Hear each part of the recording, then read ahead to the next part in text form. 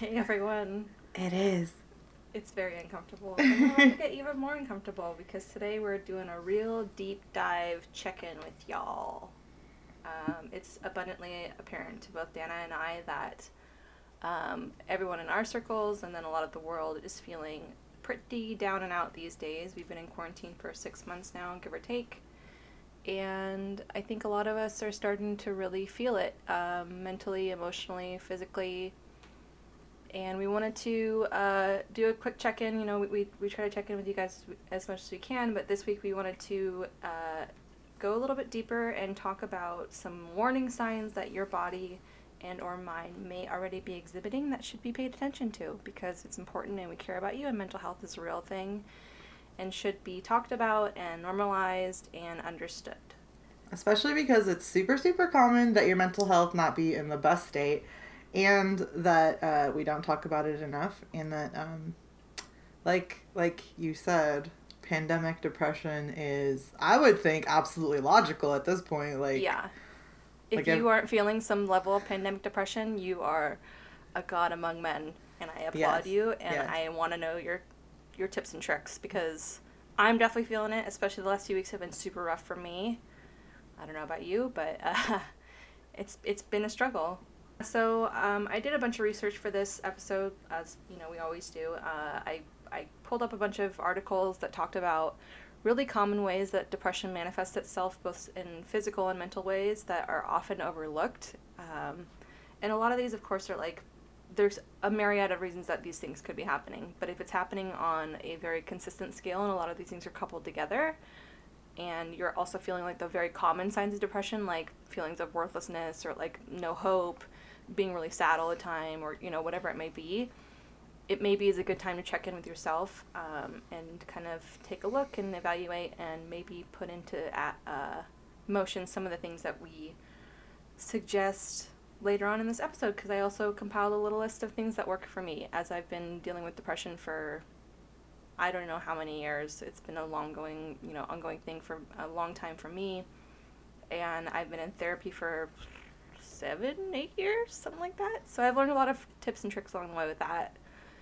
and I just wanted to share them with the world. I think that's what we forget, is that there are tools and coping mechanisms for basically almost anything in the world, and that sometimes we just don't have access to those, so we think they don't exist. We think that if something like that existed, that it would be common knowledge, and I think we forget how many pockets of actual information are out there and how many different resources you can find for things like this, because just like you said, it's not, I think a really big thing to note is that it's not just being sad. Like, even the word depression is like it's not really about sadness. It's about like depressants versus stimulants, right? So if you're depressed, your immune system is depressed. Like something is compromising it.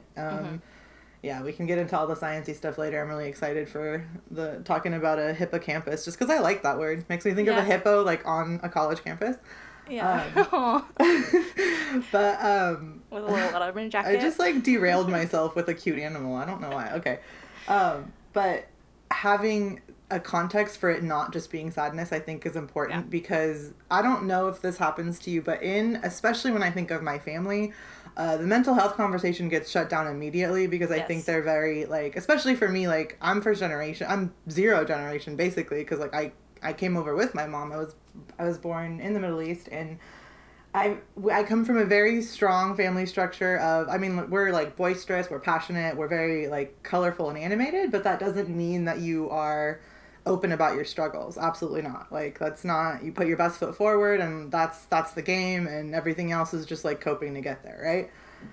So even bringing this up is hard, because they think that we're just like, well, yeah, I'm not sad. I'm like, yeah, but I see how you behave, dude. Like, I'm not saying I'm not trying to, like, I'm not a doctor. I'm not trying to diagnose anybody. It's just, it's more than... We're not qualified for that. Yeah, we are not qualified. We're never going to say that we are. We're talking about our own experiences. And for me, I ignored it for so long because I was looking for the wrong things. Yeah.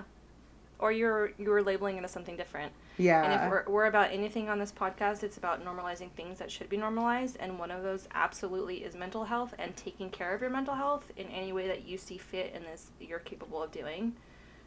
So we want to just, provide this space of, welcoming and calmness, and maybe some thoughts and words that may help you with your journey and whatever you're dealing with. And it doesn't matter, your religion, your age, your sex, whatever. We all deal with it. We all should have the space to talk about it, and we want to offer that too. So yeah. What do you feel like it looks like for you outside of what we do know about it? So like what are my behaviors that I immediately recognize as being depressed? Yes. The biggest one is sleeping a ton and constant fatigue. Okay. So I'm a big napper, especially lately, and I know that a big part of that is because I'm just exhausted constantly, and I feel tired all the fucking time, and it doesn't matter. I could drink an entire cup of coffee and then fall asleep right afterwards, and it's just because mentally I'm just so fatigued and I'm just always tired. Mm-hmm. Another thing is craving really unhealthy foods. So, like, I texted you yesterday for support because I really, really wanted some McDonald's, and I knew that I didn't actually want McDonald's. It was just my depression wanting McDonald's. Yeah. So we did end up making burgers because of that, though, but they were delicious. Oh, okay. Good. See, homemade burgers are vastly different than McDonald's burgers. And I even said that. I was like, maybe just remember that, like, that craving, I'm not trying to take away your craving. It's valid, and, like, we sometimes comfort ourselves with food, but also, like, I just don't feel good after I eat that shit, so. No. Yeah. And that's the thing, is like, I know I'm not going to feel good. I know I'm going to regret it for at least 24 hours. So do you think it's self-punishment or self-indulgence? Sorry. I'm thinking it's probably a little bit more self-indulgence than self-punishment. I've never been, like, a really self-harm kind of person, at least not for a very long time. So it's just like, well, I mean, I guess you could view it as self-punishment, knowing that I'm going to feel like shit and doing it anyway. It's like the same thing is, like, I'll overspend too. Like, money I don't have, I'll put something on credit card when I know full well, A, I'm trying to save, B, I don't have any business spending this money, and C, I don't need this item, whatever it is. Absolutely. So I'm going to absolutely regret it afterwards. Sometimes I even tell myself, like, you are going to, like, as I'm doing it, I know that it's that, and I'm like, nope, this is what I get. Like, and I'm literally, in that moment, I'm punishing myself of, like, nope, this is... You're going to make impulsive choices, now you have to keep this thing. I'm like, what? Yeah, it makes no sense. But yeah, just kind of being impulsive is definitely not in my normal nature, but my depressive nature is very much impulsive. So, I have a craving for a brownie. I'm going to go find a brownie at any cost. Well, another thing I think about, too, is that, like, I saw when I was looking up generational trauma and how it affects depression and, like, childhood trauma and things like that, I saw a lot of things that were talking about, immediate gratification and regression when it came to dealing with our trauma. So when I say, I want that food and I know it's going to make me feel gross later, maybe it is self-punishment, but it could, when I say indulgence, it could be that thing of, like, you regress to a state where that satisfaction outweighs that you're going to feel gross later, which I think as we turn 30 and as we get a little older, we get much better at ignoring those things that are like, hey, you want to eat that at 11 o'clock at night and feel like shit all night, right? Like, you can ignore that when you're in a better state of mind, but... And I'm very much an emotional eater, too, so it's like anytime that I'm bored or sad or angry or whatever, my immediate reaction is to fill myself with food because food makes me so damn happy all the time. I'm like, I'm very wildly food driven. If I were a dog, I'd be a golden retriever without a doubt. So that's also just a big sign for me. If I'm eating 8 times a day, that's probably not or I'm rapidly gaining weight. I mean, there's probably an underlying reason behind that other than I'm happy. Because when I'm happy, I don't really feel the need to constantly eat or, like, seek out food at all times. So that's the thing too, is you're deficient for oxytocin if you are feeling like, and if you're, like, experiencing stress and, like, it's causing, depressive symptoms. So maybe because food makes you happy, and I feel like this is exactly what I do, because I am absolutely, like, a food gratification person too, is that you are triggering the release of those hormones in other ways that make you happy because you're not able to do it. So, like, which is why, like, when you're in a happy mood and you're able to get that somewhere, you don't have to look for it somewhere else. Yeah, absolutely. Because I absolutely look for that in, like, probably sandwiches and ice cream the most. Yeah. So food gratification is also one for you. Mm-hmm. What are some other big signs for you that kind of indicate that you may be depressed? A really bad one for me is, which I'm already, like, my sleep is just terrible, and I know that you said that you have really disrupted sleep from, like, nightmares, and you've always had that. I just wake up super fucking early, and I'm not a light sleeper. I can only sleep for short bursts at a time, so I don't really get that, like, restful sleep. So you're insomniac. Yeah. I don't... Super common sign of depression. Yeah, because I'm tired. I'll get tired and sleep feels good, but I've never been a person who liked sleeping, and, like, I love naps. Like, I'll definitely nap, but that's, like, every couple of months if I'm actually feeling, and it's usually like, oh, I woke up so early and I didn't crash again at 5 a.m. that I am, like, crashing instead at, like, 11 a.m. or something, you know, like a little baby. Inappropriate guilt was a really, really big one for me in high school and when I was younger. I recognize immediately now and just kind of, like, put it away, and I've learned that from anxiety. But misplaced guilt that you just feel for no reason, and you can't even place, like, why you feel guilty, so you just feel guilty about everything. So that also connects with unfocused anxiety. So I've started to realize that, like, the reason I stopped focusing as much on dealing with my anxiety and dealing with my depression is that my anxiety only comes out when I'm not dealing with my depression at all, right? It's like it's a worse trigger of that. So Absolutely. Like, unfocused anxiety and inappropriate guilt. So a lot of it is, like, other emotions, and then not being able to focus. Like, right before I started my medication, what made me go in was I was getting tired from having 6 tasks going at the same time and not being able to stay on one for, I'm not exaggerating this at all, a minute and a half, 2 minutes. I was so jumpy I couldn't get anything done, and that felt terrible. Indecisiveness is a weird one. Neglecting my plants is a huge one. I can, like, if I can tell that they need water and I'm just like, I just keep walking inside and I immediately forget about it. Now I've learned to tell myself, like, hey, those plants don't deserve your punishment. Like, go water them and deal with your shit, because you're obviously not. Another one for me is perpetual panic. Yeah. Where I'm just spiraling out of control all the time about everything that could possibly go wrong. Yeah. I thought of a word for this. I forget what it is. But it's just like you get in these cycles of negative thought where you just can't break free of them, and everything you think about intrusive thoughts? Yeah. Thank you. Yeah, we actually were just talking about how, like, being introduced to that term helped us find, which that's another thing I think is really important about this episode, is when you have the vocabulary to look at what's going on in your life, you are much more aware of what's going on in your life. Because if you don't have words for it, you just think that that's how you feel, and it's like a batter is in front of you and you don't know the ingredients in it. I have one that I dubbed with a Disney reference. Okay. So I'm really excited to talk about that. Ooh, can't wait to hear it.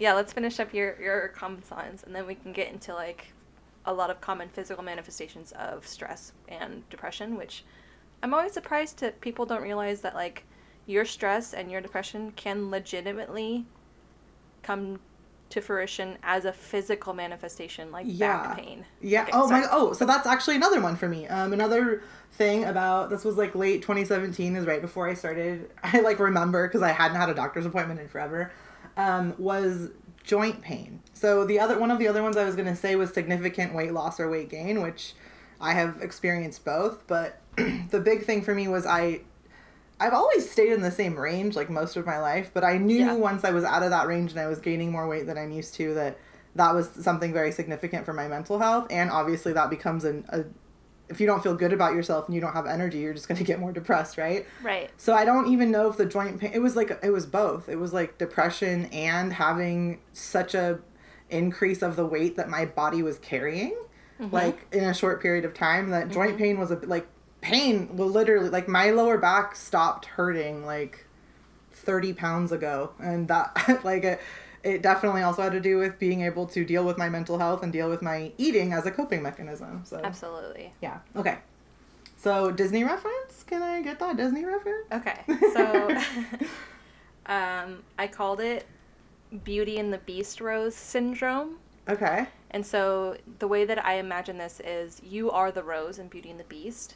And what happens is you feel like there's a glass jar around you that keeps you from everyone and everything around you, and it takes a lot of effort to engage with anything outside of that jar, to the point where it's just absolutely exhausting to try to connect with anything, and you just feel so distanced from everyone and from everything outside of the jar.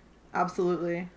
I don't remember if this is quite what she meant by it or if this is something I'm imagining, but I feel like that's kind of what Sylvia Plath was talking about with, like, the bell jar as a concept, because that was kind of the beginning of, like, her descent into her own mental health issues.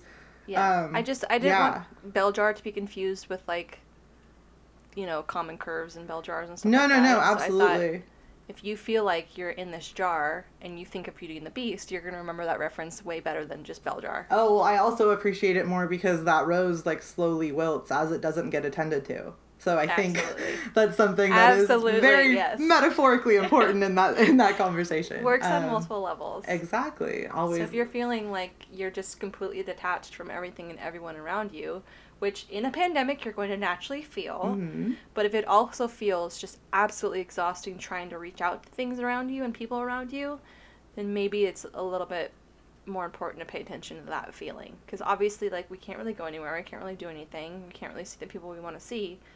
But there's ways you can work around that to, you know, kind of mitigate that, you know, feeling. But if it's just feeling exhausting to try to make that happen, then that's kind of a little bit of a red flag. Yeah, that numbness is really hard to kick, and it creates another one of those cycles where, like, you might even see it, but you don't have the energy to do anything about it. Absolutely.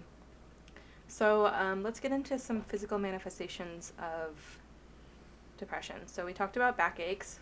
Totally common, especially if there's lots of weight gain. You're putting more undue stress not only on your body because of the depression, but because of the weight gain. So that's totally, you know, chronic pain is the same thing. Digestive problems is one that I deal with for sure. Like, the more cortisol, stress hormone you have in your body, the more that your nervous system is not going to operate properly. And one of those things that commonly happens is you have digestive problems. And, you know, if you've got IBS, that's kind of like a catch-all diagnosis of things, but, you know, maybe it's stress-related or whatever. I know it definitely exacerbates it if you have it. Absolutely. Yes, absolutely. Headaches is a big one for me. Another one caused a lot by cortisol, the stress hormone. My headaches are predominantly triggered by stress and, you know, not eating enough or being in the sun too much or whatever. So I get a lot of headaches when I'm depressed. And then there's things like shortness of breath, constant nausea, or just like complete disinterest in food, even if you are hungry. And then dizziness and balance issues. Oh, yeah, that one too, when it got real bad. That was a weird one. So if you ever are just like spontaneously feeling super dizzy or like you're having trouble balancing, pay attention to how long that lasts and how often it happens and if there's anything that kind of triggers it. And the last one is heart palpitations. So this could be like a racing heart, or like your heart feels like it skips a beat, you know, having kind of an arrhythmia, or just like the sudden urge or a sudden surge of what feels like adrenaline. A lot of those are hormonally based and can go tie back into like being depressed or being anxious or whatever. So those are all physical. And then, you know, we get into stuff like you were talking about memory loss or memory issues. Especially like short-term confusion or brain fog. One of the most interesting ones that I found was auditory processing issues. So let's say that you and I are having a conversation and I say something to you and pause because I need you to react, and you stare at me for like 10 seconds trying to process what the hell I just said. Super common with depression. Yeah, that was my whole life.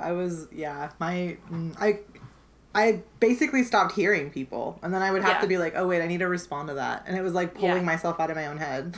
Yeah, it's almost like your brain is moving really slow processing the information, or I'll say something to you 4 times and you'll hear me and you know that you hear me, but you just can't process what I'm saying to you. Or even even worse is the noises around you. So let's say like you and I are having a conversation in the kitchen, but in the living room the Office is playing on TV. That conversation will be so distracting to you that you can't engage fully in the conversation you and I are having, to the point where like you can't finish trains of thoughts because your mind is so distracted by the Office playing. Absolutely. Yeah. And so all of these external noises will just like kind of confuse you too much, or it can even escalate further to the point where sounds or sensations are way more intolerable than usual. So instead of just like, this sounds annoying me, like one of my fans ticks when it's on high and it really bothers me.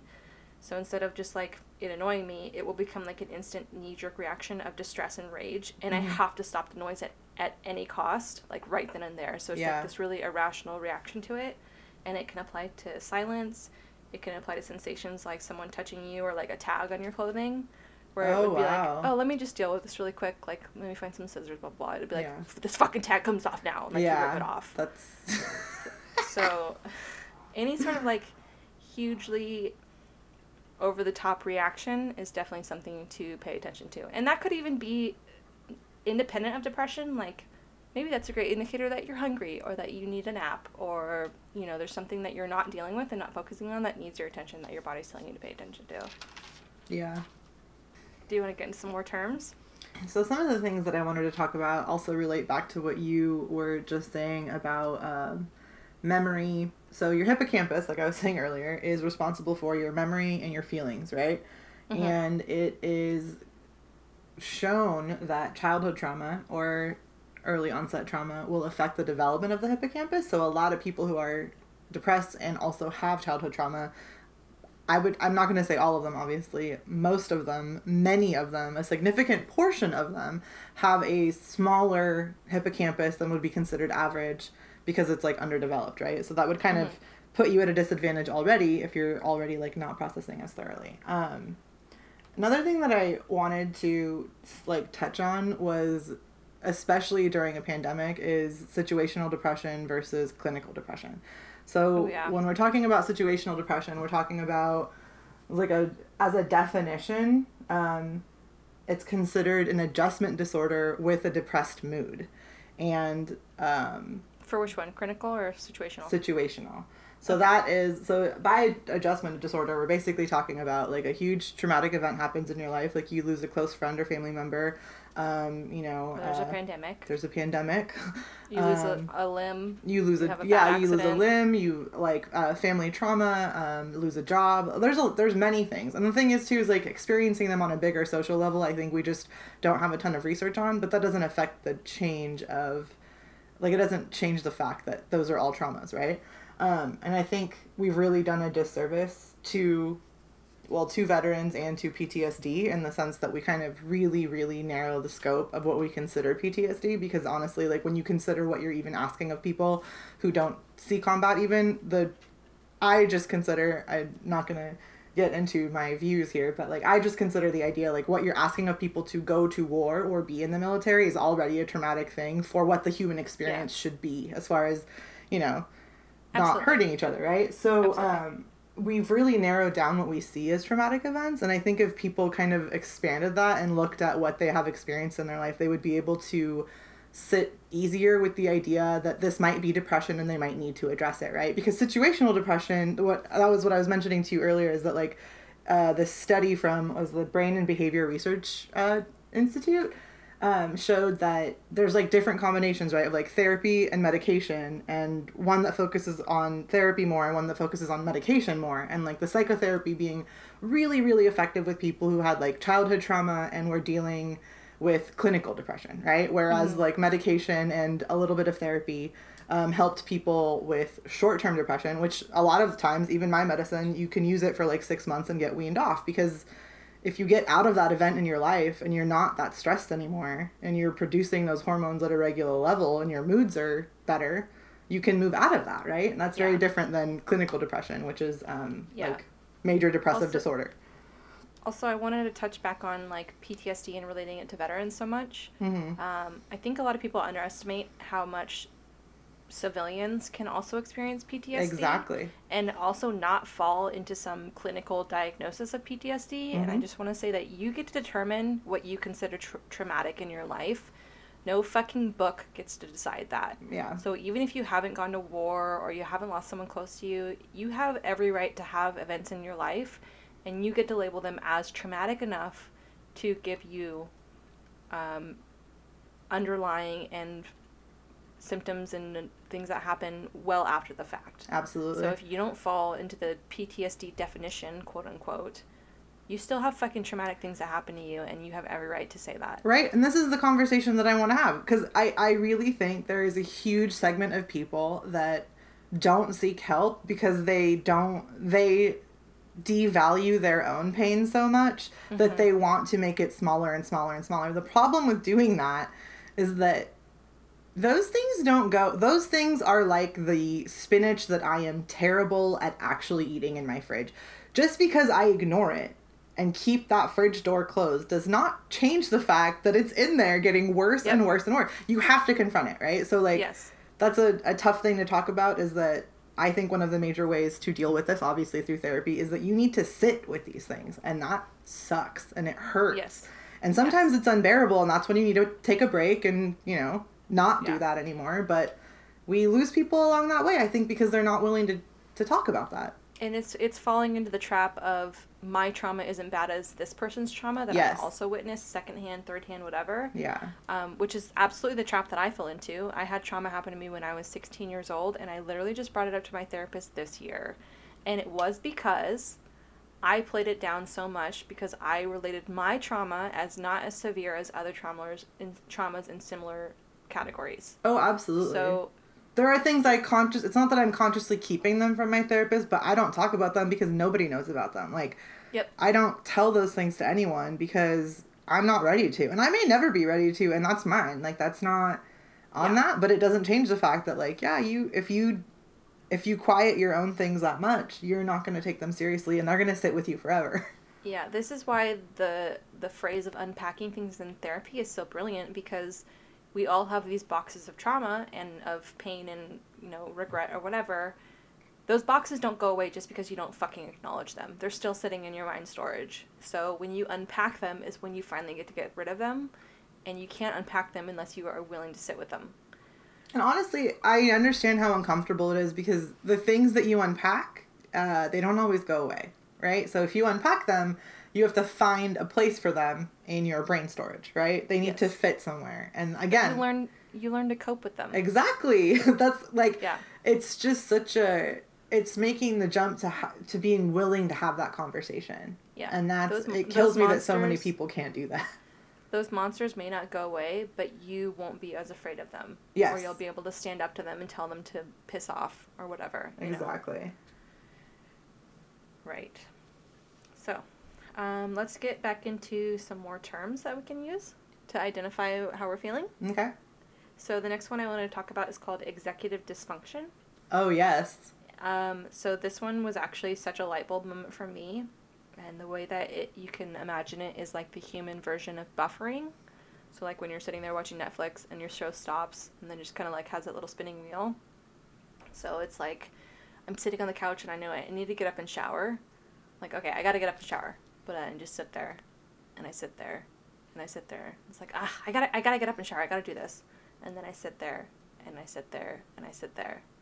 So it's just this sitting in this like state of buffering, knowing you need to do these things, but just not moving. Yeah. That one's hard too, because we have a culture that has a like word for laziness. And listen, there is like something definitely very cozy about like not doing stuff sometimes, but I think considering that, I'm lazy because I don't want to get up today, is a really easy way to ignore that, like, you know you need to do something and you're not capable of getting up and doing it. And again, this does matter on this, like this, the, you know, the standard of living, like the spectrum and like your quality of life of like, okay, if you're doing it sometimes, maybe you're just tired and you don't want to get up right then.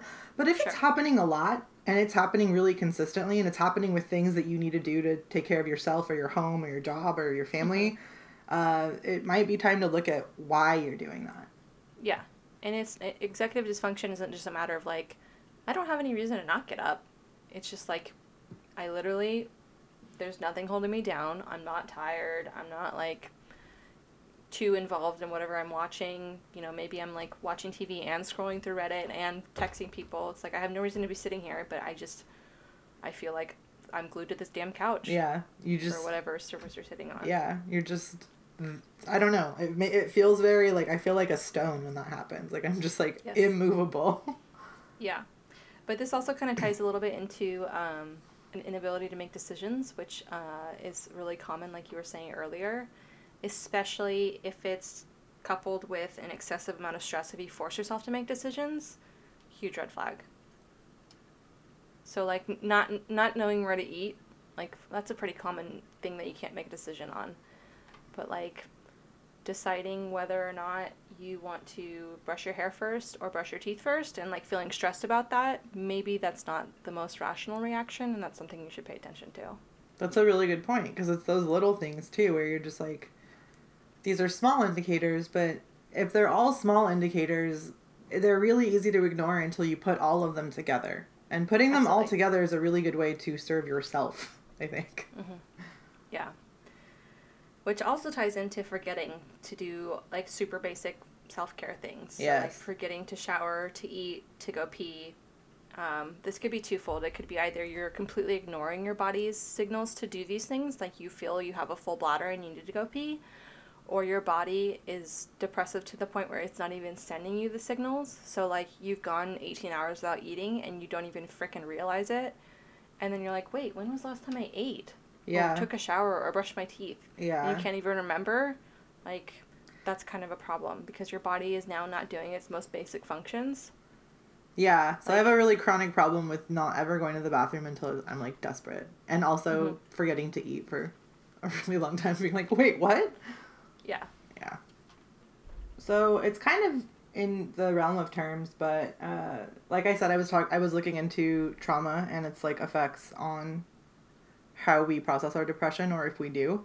And I saw a lot, too, about intergenerational trauma. And childhood trauma. So I wanted to talk a little bit about that because I think intergenerational trauma is maybe a little bit not misunderstood, but it's like a relatively new exploration of this concept. Okay, so it's an untreated trauma transmitted to a child through the attachment bond, messaging about self, the world, safety, and danger. And this is from the parent, right? So if the parent has experienced trauma, or the grandparent even has experienced trauma, and the way that they translate it to their child is not really even something that they're aware of. It is just through their own coping mechanisms and how those reflect to the child, and the kid sees the world that way as well, will build a lot of habits that might have those same traumas end up happening to that child.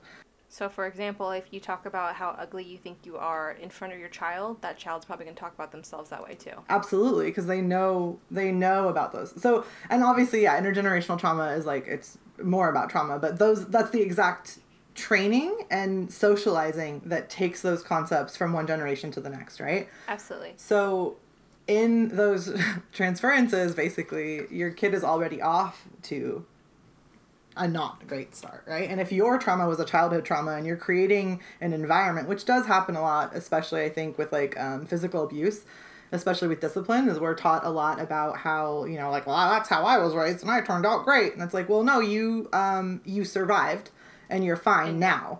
And that doesn't, you're perpetuating the same abuse because you think that, like, because it happened to you, that must make it okay, because that's your way of making it okay. Because if it's not okay, then why was that done to you? And that's a really, really hard thing to sit with. And, like, the first time I asked myself that, and the first time I started asking myself those questions, I had my own breakdown, because I realized that, like, I've never really considered that, like, concept of, like, your inner child. Like, I don't, and obviously I know everybody has one, but, like, I already have childlike wonder about basically fucking everything on the planet. So I don't really, like, consider my inner child, like, a separate entity. But I was thinking the other day about how part of maybe my reactions of, like, my defenses being, like, anger and being quick to, like, create, like, something that will make people, like, get away from me, and, like, that's how I defend that inner child, is that knowing that the situations that I was put in and the traumas that I am thinking of when I'm talking about this are not the result of, like, malicious intent from my parent. They are from pure, like, neglect and inability to fulfill those needs, right? So when you look at it like that, and you have to face the fact that you are being protective of an inner child that is still hurting, it basically makes you feel like that inner child, and it just made me really sad. Like, does that make sense? Like, absolutely, the like mood it put me in didn't feel like when I'm, you know, like, now I've been, you know, grieving my uncle through a pandemic, and, like, he was an absolute, like, he was so important to me, and, like, having that other kind of adult grief and depression and, like, all of the things that we sit with this pandemic and with just, like, how life is going in general, it felt so different. It felt like such a, like, panicked just fear. And I immediately was like, oh, this is that inner child. And I, like, had this, like, moment of, like, oh my God, like, my goal, my, like, purpose is to protect this inner child and make sure that, like, there's no other inner child this happens to, especially one that I can influence or, like, have an impact on. So it's breaking those cycles. Yeah, I never feel more of like the presence of my inner child and needing to protect it than when I am around my parents, because they still very much treat me like their child, as you know, as I am. Yeah. But I'm also 31 years old and I'm a grown adult and I have my own life and my own process. Sometimes it's sweet and endearing, but in other ways it can be really oppressive. Yeah, and especially this year, it's been more on the oppressive scale than the endearing scale, and it's been really, really hard to navigate that, because not only do you feel like this abundance of need to protect yourself, but you also feel like that child. So you feel like you have no power and you have no voice. And so it's like this weird cognitive dissonance of knowing that you have a voice, but you are reverting back to this state of you're my parent, it's and therefore my superior. Dude, the regression that these traumas bring on is unfucking believable. Like, you know, too, as somebody who is in therapy, like, we both understand that it's not that you can change the essence of who you are. It's that if there are flaws or there are things that you want to work with, you can do that. It takes a lot of inner work. It takes a lot of examination. It takes a lot of unpacking, but you can do that work. And I'm usually fairly proud of the person that I can be, even in stressful situations. But when it's my mom, when it's something to do with and it's my relationship with her, first of all, we already don't have a normal relationship because it's a super codependent, very us against the world. That was the mentality of my entire life. That I saw this thing when one of the quotes I saw in this article was that one of her ways of realizing that she needed to unpack these traumas was realizing she didn't know where she began and her mom ended. And I've never related to something more in my life. And that concept really makes it difficult to treat these people with the same calm that you've been practicing in therapy, right? All of these great traits that you've been working on go out the fucking window because, you just turn back into 8-year-old you, and there's... Yeah. Setting boundaries with yourself, substantially easier than setting boundaries with other people, especially if that person is very, very close in your life and a big impact in your life, and either a parental figure or a significant other. You can do self-work all day, every day, and have the discipline to do it, but the second that you involve another human's mind and, self-will, involvement, presence, effect, everything. It's fucking hard as hell. Square fucking one. No, you're right back. It's not that none of the work you did is worth anything. It's that this is a whole other ball game. Dealing with your own shit in a vacuum is one thing, but then putting in all those other people who probably had to do with those traumas and in your life, just even their presence of helping you or exacerbating that situation, just like you said, that's it. It starts it completely over. It's very, very, very difficult. And sometimes, some days you can do it and some days you just fucking can't. I mean, it weighs heavily on your own self-work too, because those people, obviously their opinions matter to you. That's why they're so close to you in your life. And so when they have a negative reaction to you trying to set a boundary, it makes you question your boundaries. It makes you question your self-work. I mean, it's all just this one big snowball of shit. Honestly, my coping mechanism with my parents has been to kind of distance myself, which is not the healthiest. But it's also given me kind of some perspective because they have been so involved in my life prior to this. But I've just been focusing a lot on my own coping and my own adaptation to this new world. And I have a ton of coping mechanisms, and I don't always do them all the time. And that's another indicator of me being depressed, is I'm not dealing with my stuff and not doing any of my coping mechanisms. But yeah, I just try to take it one day at a time to begin with, Yeah, it's again, it's rough with parents because you want to distance yourself, but then there's... Well, and I'm sure that from their perspective too, they'll always be your parent and their goal in life will always be to protect you. And so they've got this kind of upper hand in how they view you, and that they think they know better than you do, and they know you better than you do. It's unshakable. Unshakable. I've never met a parent who is willing to just fucking chill. Even I'm like, dude, okay, especially I didn't mean to interrupt you, but in this codependent household, I was the English speaker, right? So in our structure, having the authority to fill out all of the documents, register us for everything, help with taxes, fill out our fucking visa, everything. Honestly, I shouldn't bust my mom out like this, but also doing her homework a lot of the time when she was in school. So there's a lot of help in that structure that is not normal and gives you a lot of assertion in the way that, and it's not that I like asserted myself in the family, it's that I had a lot of confidence in being able to take care of us. And then having her still be the upper hand with authority, with my schedule, with anything that I would, all of the boundaries that she had for me did not take into account the role that she also asked of me in my help, right? So there was like, I trust you enough to do this, but I'm still going to treat you like a fucking kid. And like, I think every parent does that to an extent, but it is endlessly frustrating. And I'm sure, honestly, I don't know about your parents' relationship with their parents, but like, they probably have something similar to say, you know? Like, I think everybody's parents have like... One of my parents had an insanely traumatic childhood that she should have been in therapy from like age 6 on. It's apparent to me that everyone had trauma in their history, you know, and that back in the day, absolutely. Yes. You didn't talk about it. You didn't do anything about it. If you went to therapy, if you went to therapy, it was because you had something like schizophrenia or some extreme mental health problem. You didn't go because you were trying to cope with normal life, and it was so shamed and so frowned upon. And I'm sure there's lots of places in the world that are still with that mentality. But that's not where we're at now, you know? That's not where you and I are at with this podcast right now. That's not the space we're at.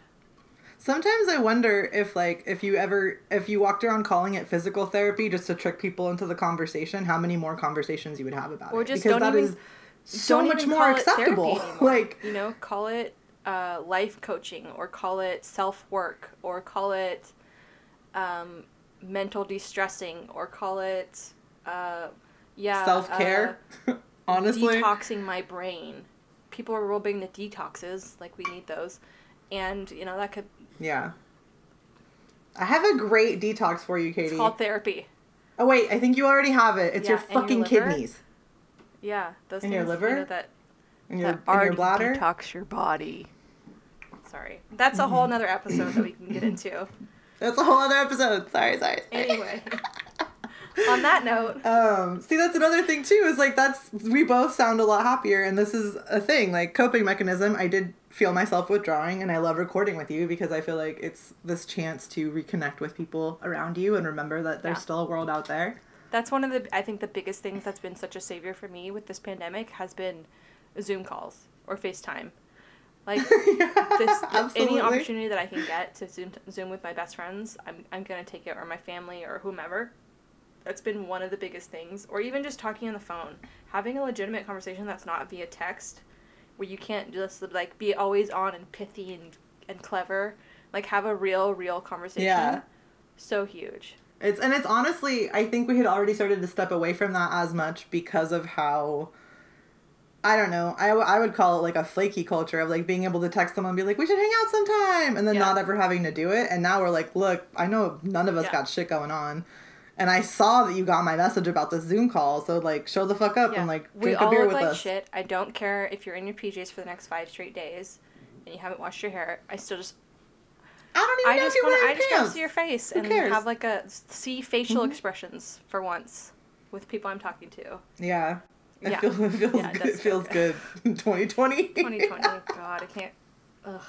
I always want to say I can't wait for this year to be over, but I don't think But it doesn't change on New Year's. Like, yeah. I mean, we'll see what happens in November. I feel like the end of November will look very different than the beginning of November, so we'll see. But aside from that, coping mechanisms are definitely on the table for the next at least couple months. I think the biggest piece of advice I can give you with coping mechanisms is to try to be as kind to yourself as you possibly can. Listen to your inner dialogue. Tell that asshole in your head to shut up. And listen to that sweet, sweet baby angel in there that's, you know, still supportive of you and thinks you're the greatest person ever. And be kind. Be kind to yourself. If you don't get everything done one day, you don't get everything done with it one day, you know? Some of the best advice that I think you gave me was, and it was about giving advice or actually making a decision, which is funny because I couldn't make a decision probably because I'm still not dealing with my depression. But some of the best advice that you ever gave me was that if you wouldn't say it to your best friend, why would you say it to yourself? Or I think you framed it as, what advice would you give your best friend? But I think also applies to how you talk to yourself. And it's a really, really good tool to have that in the back of your mind of like, when you catch yourself saying things like that, I really try to remind myself that I'm like, all right, if this was, you know, blank, would I ever dare say that about Absolutely. the way that they made that thing? Like, yeah. And it's been a big help in realizing that you have kindness. You have kindness for other people, yes, and you also deserve it. We are our own biggest critics. And if it's the one person you love most in this world, how would you talk to them about the situation? Or how would you tell them what they're saying about themselves is untrue and what's the actual truth? Exactly. That's definitely a great thing to keep in mind. Another thing that's really been beneficial for me, and I don't know about you, but has been taking a break from social media and the news. Like, we get it. We all know what's going on. Just take 4 days off. 4, that's it. 4 days. Don't look at any of it. Delete it from your phone. Minimize the, turn off the TV. Watch, Friends or The Simpsons, whatever. Just don't engage. Can I suggest a notification purge, too? Like, go to your settings. I have a master's in journalism. I understand the importance of being informed. I value the news, but the 24-hour news cycle has broken society. You don't need it. You absolutely do not need it. If you have your local alerts turned on in case there's like an actual emergency around you and you can contact friends and family, you do not need to be on a constant drip of stress and sorrow. Like, you just fucking don't. Maybe go back to what we did at night and like make a time of like, all right, 6 to 7, I'm going to doom scroll. I'm going to find out everything that I missed today. Websites have made that very easy. Meme culture has made that very easy. You just don't need to be doing it all day. And it's a really good way to just drain the shit out of yourself. If you limit it to a certain period of time, like 30 minutes before dinner, I'm going to just fucking go for it. I'm going to look at all of my news sites, look at Reddit, look at Instagram, look at whatever, and just fucking go for it. I think you'll come to understand that you can get caught up on everything that happened in that world in that 30 minutes, and you don't need to be on here 5 hours a day, scrolling mindlessly, seeing this over and over and over, this flood of negative information in your life. And the reactions to reactions to reactions to reactions videos are, and I'm not the videos, I'm saying like the news cycle, right? Where you read the story and what you're saying is that 30 minutes is enough to process that. Those 5 hours are enough time for you to then go through and marinate in all that shit and watch people's videos on it and their personal reactions, and like that shit is traumatizing. Watching live videos of like the Lebanese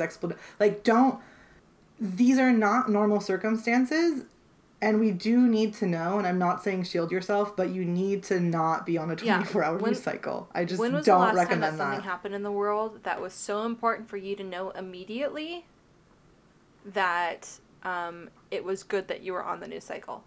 The last time I can remember something that actually happened within this world that directly impacted my day right then and there, and it was barely there, was 9/11. Yeah, I'm trying to think, because I obviously the news impacts us, and we connect with the people that we see hurting, but I'm saying like what you like, I need to go somewhere else today. Yeah. I need to go do like that type of immediacy and the amount of really big news. I don't really know if there has been. And obviously that will differ if you live in a different city. But I like, because there are, there's local tragedies and stuff. But what we're talking about is the fact that it's not natural to be this exposed to our Has there been a difference in the last 20 years between knowing something the minute it happens and knowing it 6 hours later? No, I guarantee you that it probably wasn't. You just weren't the first one to know about it. That's how it impacted you. So take a break. It's okay. Mm-hmm. It's okay to take a break. If something big is happening in the world, I guarantee you're going to hear about it anyway. I think that's the thing, too, is that because of how how saturated it is, the things that are that emergent, you will find out about. Like, it's not something that... And honestly, we live in an age where my phone, when it's, someone has been kidnapped or there is something going on in my neighborhood, my phone will text me. And I don't even know who the message is coming from. Sometimes it's emergency services. Sometimes it's, like, you don't know. Sometimes it's Apple. And that is a cool thing that happens, but it also goes to show you do not need to be on a 24-hour news cycle. On that note, another coping mechanism I have is to take deep breaths. And that sounds so simple.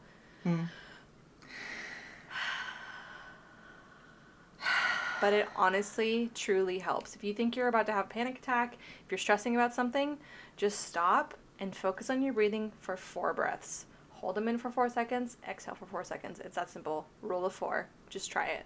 Let's take another one.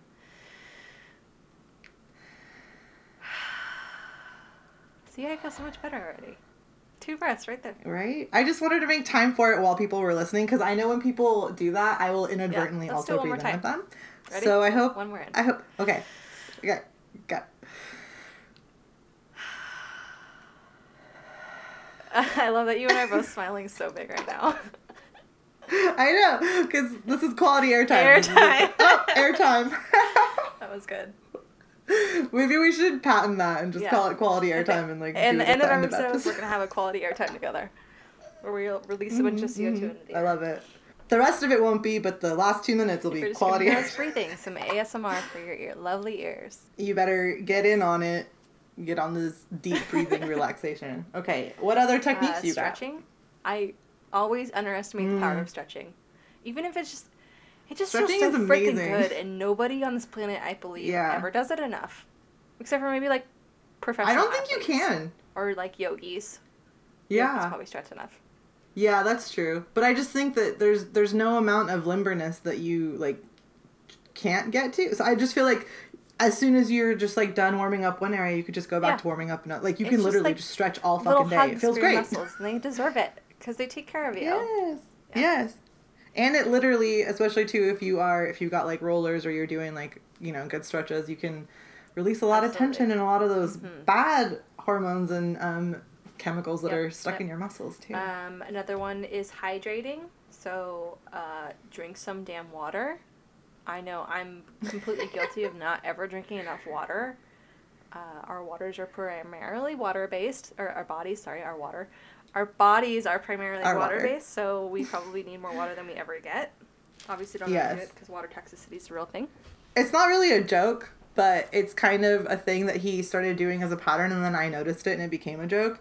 About a few summers ago, Sam started asking me if I wanted water basically anytime I was a little bit sassy or like gave him a response that wasn't like super just like and I didn't want to admit it because I'm not going to be like, oh, you can tell my mood and I'm just cranky, but he was actually right like 95% of the time, and as soon as I would have the water I would feel like 10 times better than I was before he asked me, and it felt silly and I felt a little bit too, I don't know, you know when people have you figured out better more than you're comfortable with, mad about it, you don't know me this well.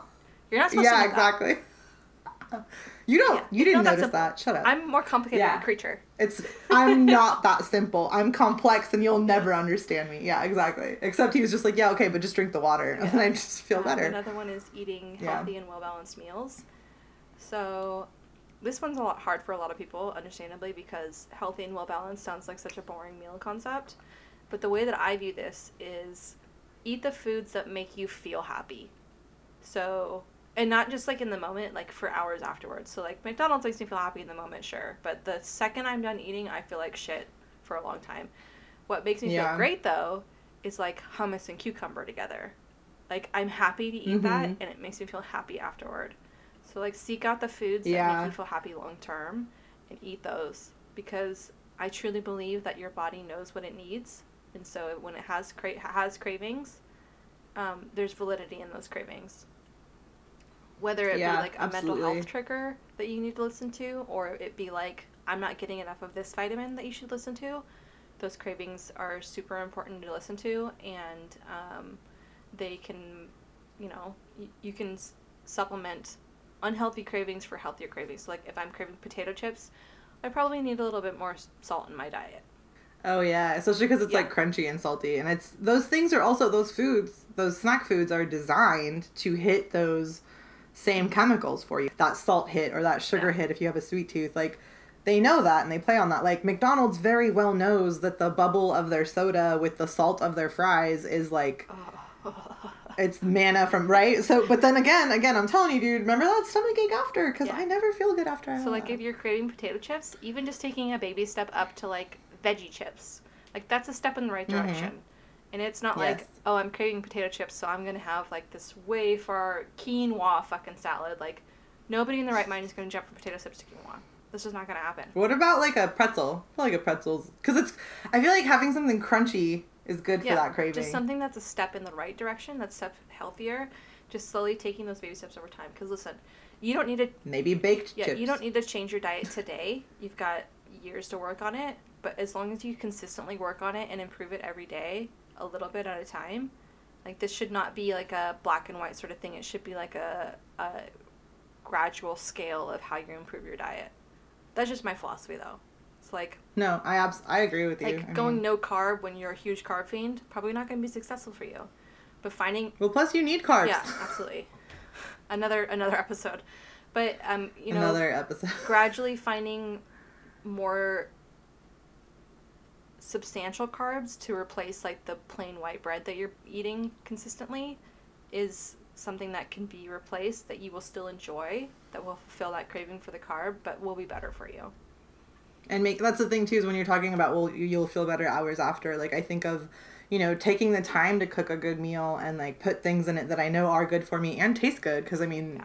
People had better relationships with herbs and seasoning. I feel like a lot of this wouldn't be as complicated for a lot of folks because that's magic. But the time that you take to do that is time that you're taking care of yourself. And then when that food tastes good and it doesn't make you feel awful afterwards, you can still be happy about it when you're thinking about it later. Because if I'm thinking about the pizza that I ate last night and I'm thinking about it the next morning, I'm probably thinking about my heartburn and not much else. Because I'm 31 and that's what I get now. Yeah. Exactly. And how you ate a whole bunch of cheese and it made you feel like a heavy block of cheese yourself. Exactly. Although I'm sure it was delicious, but worth it long term. Cheddar. Yeah. But that also, you know, same vein, exercise. Like, I'm not saying go to the gym and start doing squats every day. I'm saying get off the couch and walk around your house for 3 laps, or walk around the block once, or a small change a day. Something super small that's not being sedentary. Like, that's as simple as it gets. And then you eventually, over time, build up to going for a 30-minute walk or going for an hour-long walk or whatever it may be.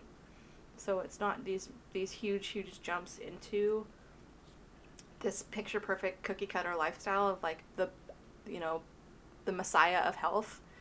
It's taking these baby steps on how to improve your little bits of your life. And also, when you're outside, you're getting vitamin D, which is super, super important. And wear sunblock, because your skin is important and beautiful and deserves to be protected. And your biggest organ. Yeah. Anytime I think of it as one big organ, I get kind of grossed out, though. Yeah. Same thing of, like, thinking about the tongue and how that's the strongest muscle in your body. And how far it goes down. Agreed. Totally agreed. I hate it. And then also, tying into that, avoiding alcohol and drugs. Sticking out our sorry. I didn't notice it when I was super younger, but I have noticed when we, you know, especially now in pandemic times, it's not that we're problematically drinking, but you just have more time to, like, have a beer at the, you know, especially it's been 100 degrees here. Yeah. You don't have to go anywhere. As I get older, it affects my mood more. And not even in the moment. Obviously, your behavior changes in the moment. But, like, a day or two after, I feel like shit. Mm-hmm. And it's the physical, but it also is, like, I just feel down. Yep. Yeah, well, alcohol is a depressant. I don't know if anyone knows that, but... even if you dance on the table, it's still a depressant. I promise. It depresses your systems, so don't do that. So one thing that I also learned from my therapist that I started implementing and has actually helped like crazy. So when you are going to bed at night, she said that I should recount the positive things that happened. So, like, keep a little journal and write down, like, 1 to 3 things that were positive that happened. Because what happens is when you think about them again in your mind right before you go to bed, they imprint a lot deeper. And so that you're more likely to remember the positives of that day because you thought of them again than you are to remember the negatives. Interesting. So even if it's something as small as, like, my dog's something super cute and I want to remember that, write that down. So, like, every night just write down 1 positive thing that happened that you were, like, stoked on. And I love that. Especially, too, because that makes a lot of sense for, you know, stress thinking about things before you go to bed and then waking up in, like, not the best mood. You're doing the same things. Absolutely. So that one's kind of... That's good advice. A little off the rails in terms of, like, what's commonly prescribed, but I've definitely noticed help with that. And then also having an affirmation or a mantra that you repeat in the mirror. It feels super weird, but actually works. So okay, I've heard that and I've never done it, and I've always been curious. You don't have to say it out loud. You can, like, whisper it to yourself, but just, like, making the deliberate act of, like, standing, staring at yourself in the mirror, And saying this line every day, it like actually does wonders, and it starts to really kind of, you know, stick in your mind and you believe it. It's super weird. It feels super weird, but it's it makes a lot of sense. It's, you hear those things, it's the things that you imprint on your brain. It's the same reason that we internalize the like negative criticisms that we hear, because we hear them. Yeah. And it for me, it's been things like, I am beautiful and worthy of love. I deserve, you know, XYZ in my life, or it could be like happiness or this job or this promotion or whatever. Just kind of like reaffirming yourself that you are deserving of these things and you are worthy of happiness and, you know, self-love and all that kind of stuff. Also worthy of pursuing them, because that's a hard one for me, of like, oh, who am I to even... Yeah. Right? Yeah. That dialogue sucks. Yeah. Don't do that. I'm allowed to talk about depression on this podcast because I have experience with it. Mm-hmm. Yeah. Shut up, imposter syndrome. Yeah. I know I'm not a therapist. Hush. Exactly. But that's why we said that at the beginning. Because we know. We're not qualified. We're not licensed. But we have lots of experience. We just love you. And we love you. And we want to share our many hours of self-work and therapy. Yeah. Which is another thing. Therapy, if you can afford it. I know it's super pricey. Also, look for sliding scale shit, though, because there's a lot of people out there who also understand the accessibility of therapy and are willing to work with you. It's obviously not super common, and I know this is not in a lot of people's budgets, but there are therapists out there that are willing to work with you. There's like income-based sliding scales. There's COVID relief therapy right now. That there's a lot out there, and there's a lot of options too. And again, I was in traditional in-person therapy, but I don't know about you. All of my stuff is on FaceTime now. Yep. So, I know some people have gone back, but if you're not comfortable with that, you can still do it distance. Yeah, I do Zoom calls now, which they're just as effective. Yeah, I just like, I feel like I'm sitting here talking with you. That's how I feel with my therapist. Another one would be so pandemic specific. Get into a routine that mirrors what would be your routine outside of this pandemic. So, okay.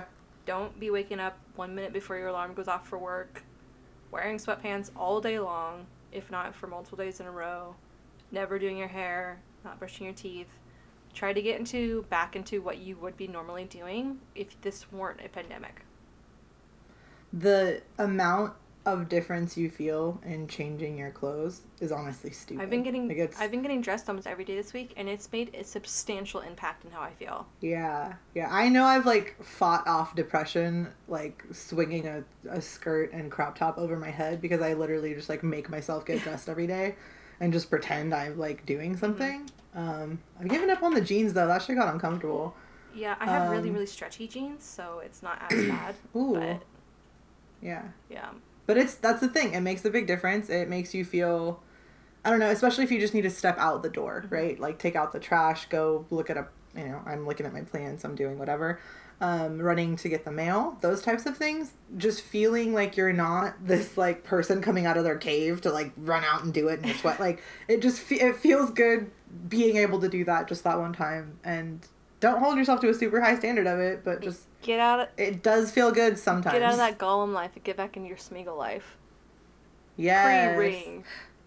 So I actually had to do like I had to change my thinking about it and flip it completely, because I was about to put a bra on this morning, and then I realized that there has been research that shows that it's better for you to not, because that helps the muscles like actually maintain their strength versus like never having to carry the weight of your boobs. So I realized that I was wearing them out in society because like I just didn't want them flapping around, right? And at home is a perfect time to not do that. So I was about to put one on to be like, yeah, I'm feel ready for my day. This is good. But the best time to train these titties to stay up is during COVID, because I don't need to wear it and they can get strong. Absolutely. And I can flap around wherever I want. I support it. Thank you. Honestly, if we could normalize not wearing... I support these on my own. Honestly, if we could normalize not wearing bras, that'd be great too. Like, why are people so afraid of nipples? Get over it. Everyone has them. Even men, when they're pointless.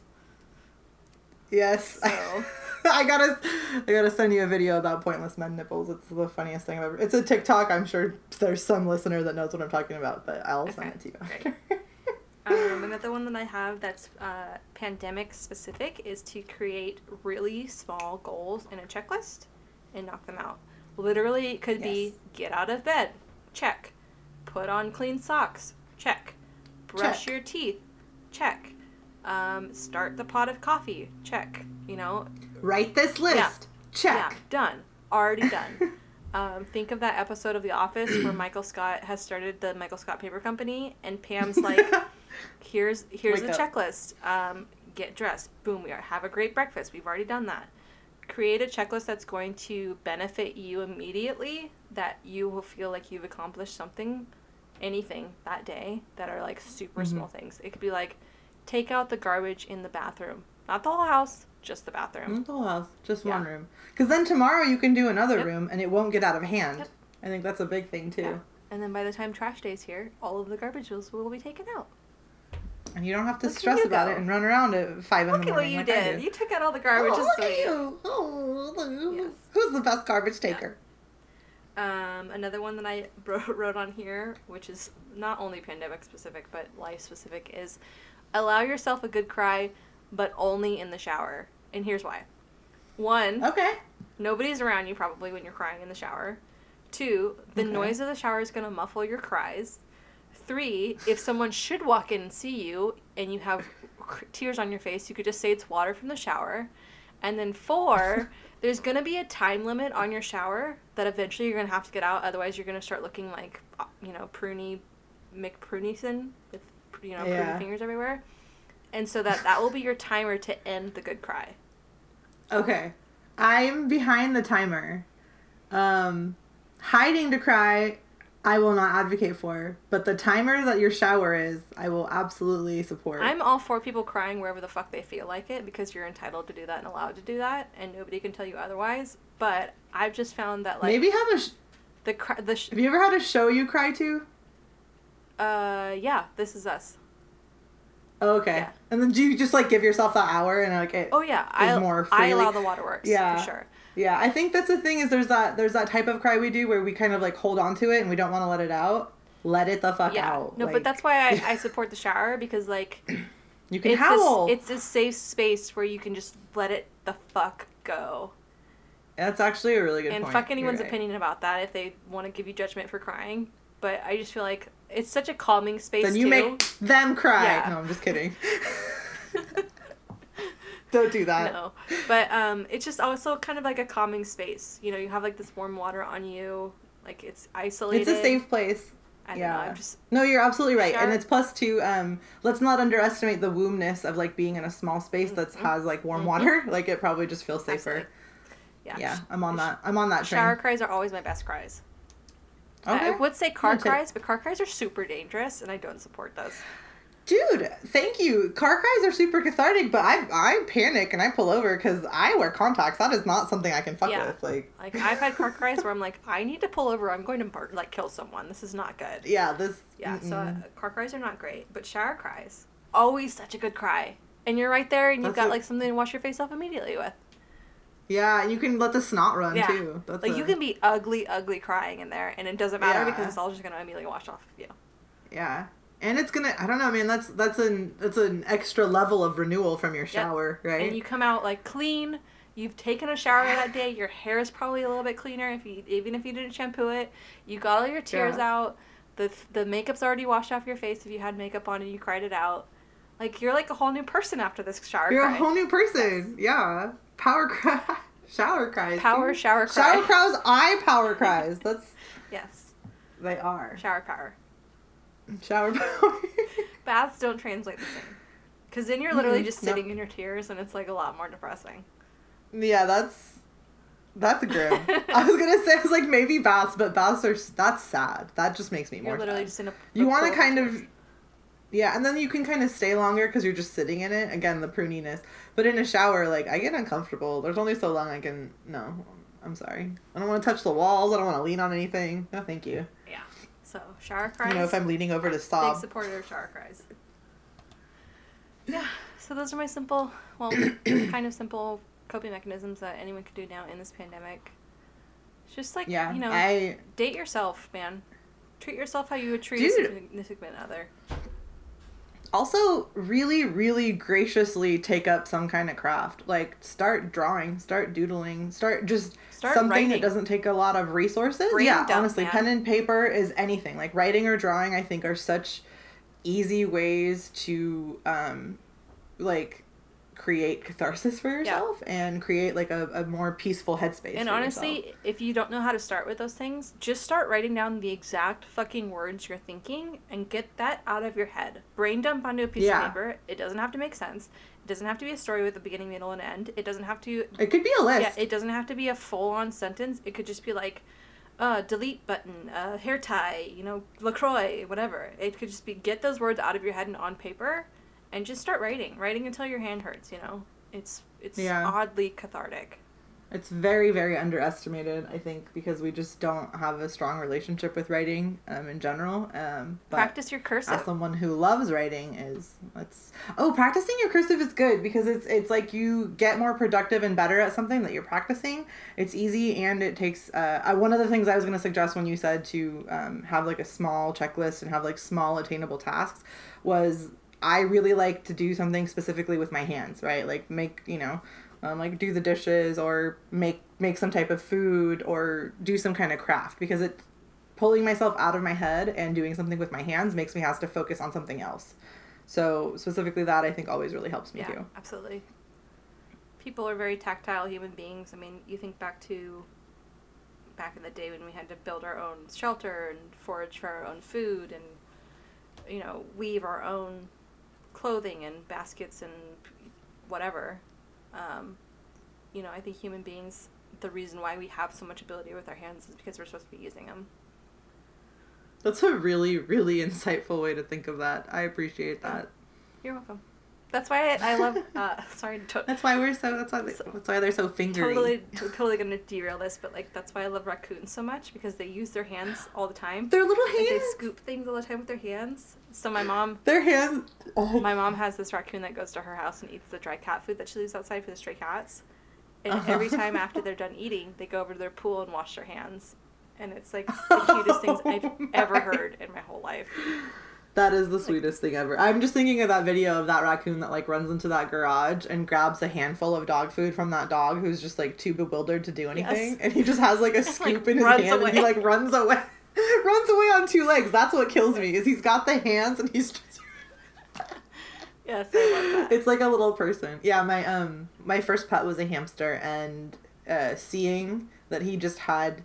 they just have tiny little hands, right? Their paws are, they have full thumbs. So seeing how his hands were just fully functional hands at that size, I think was a good lesson about just creatures in general. When I was a kid, I'm just no, dude, a lot of things are much more like you than they are different. Yeah. Absolutely.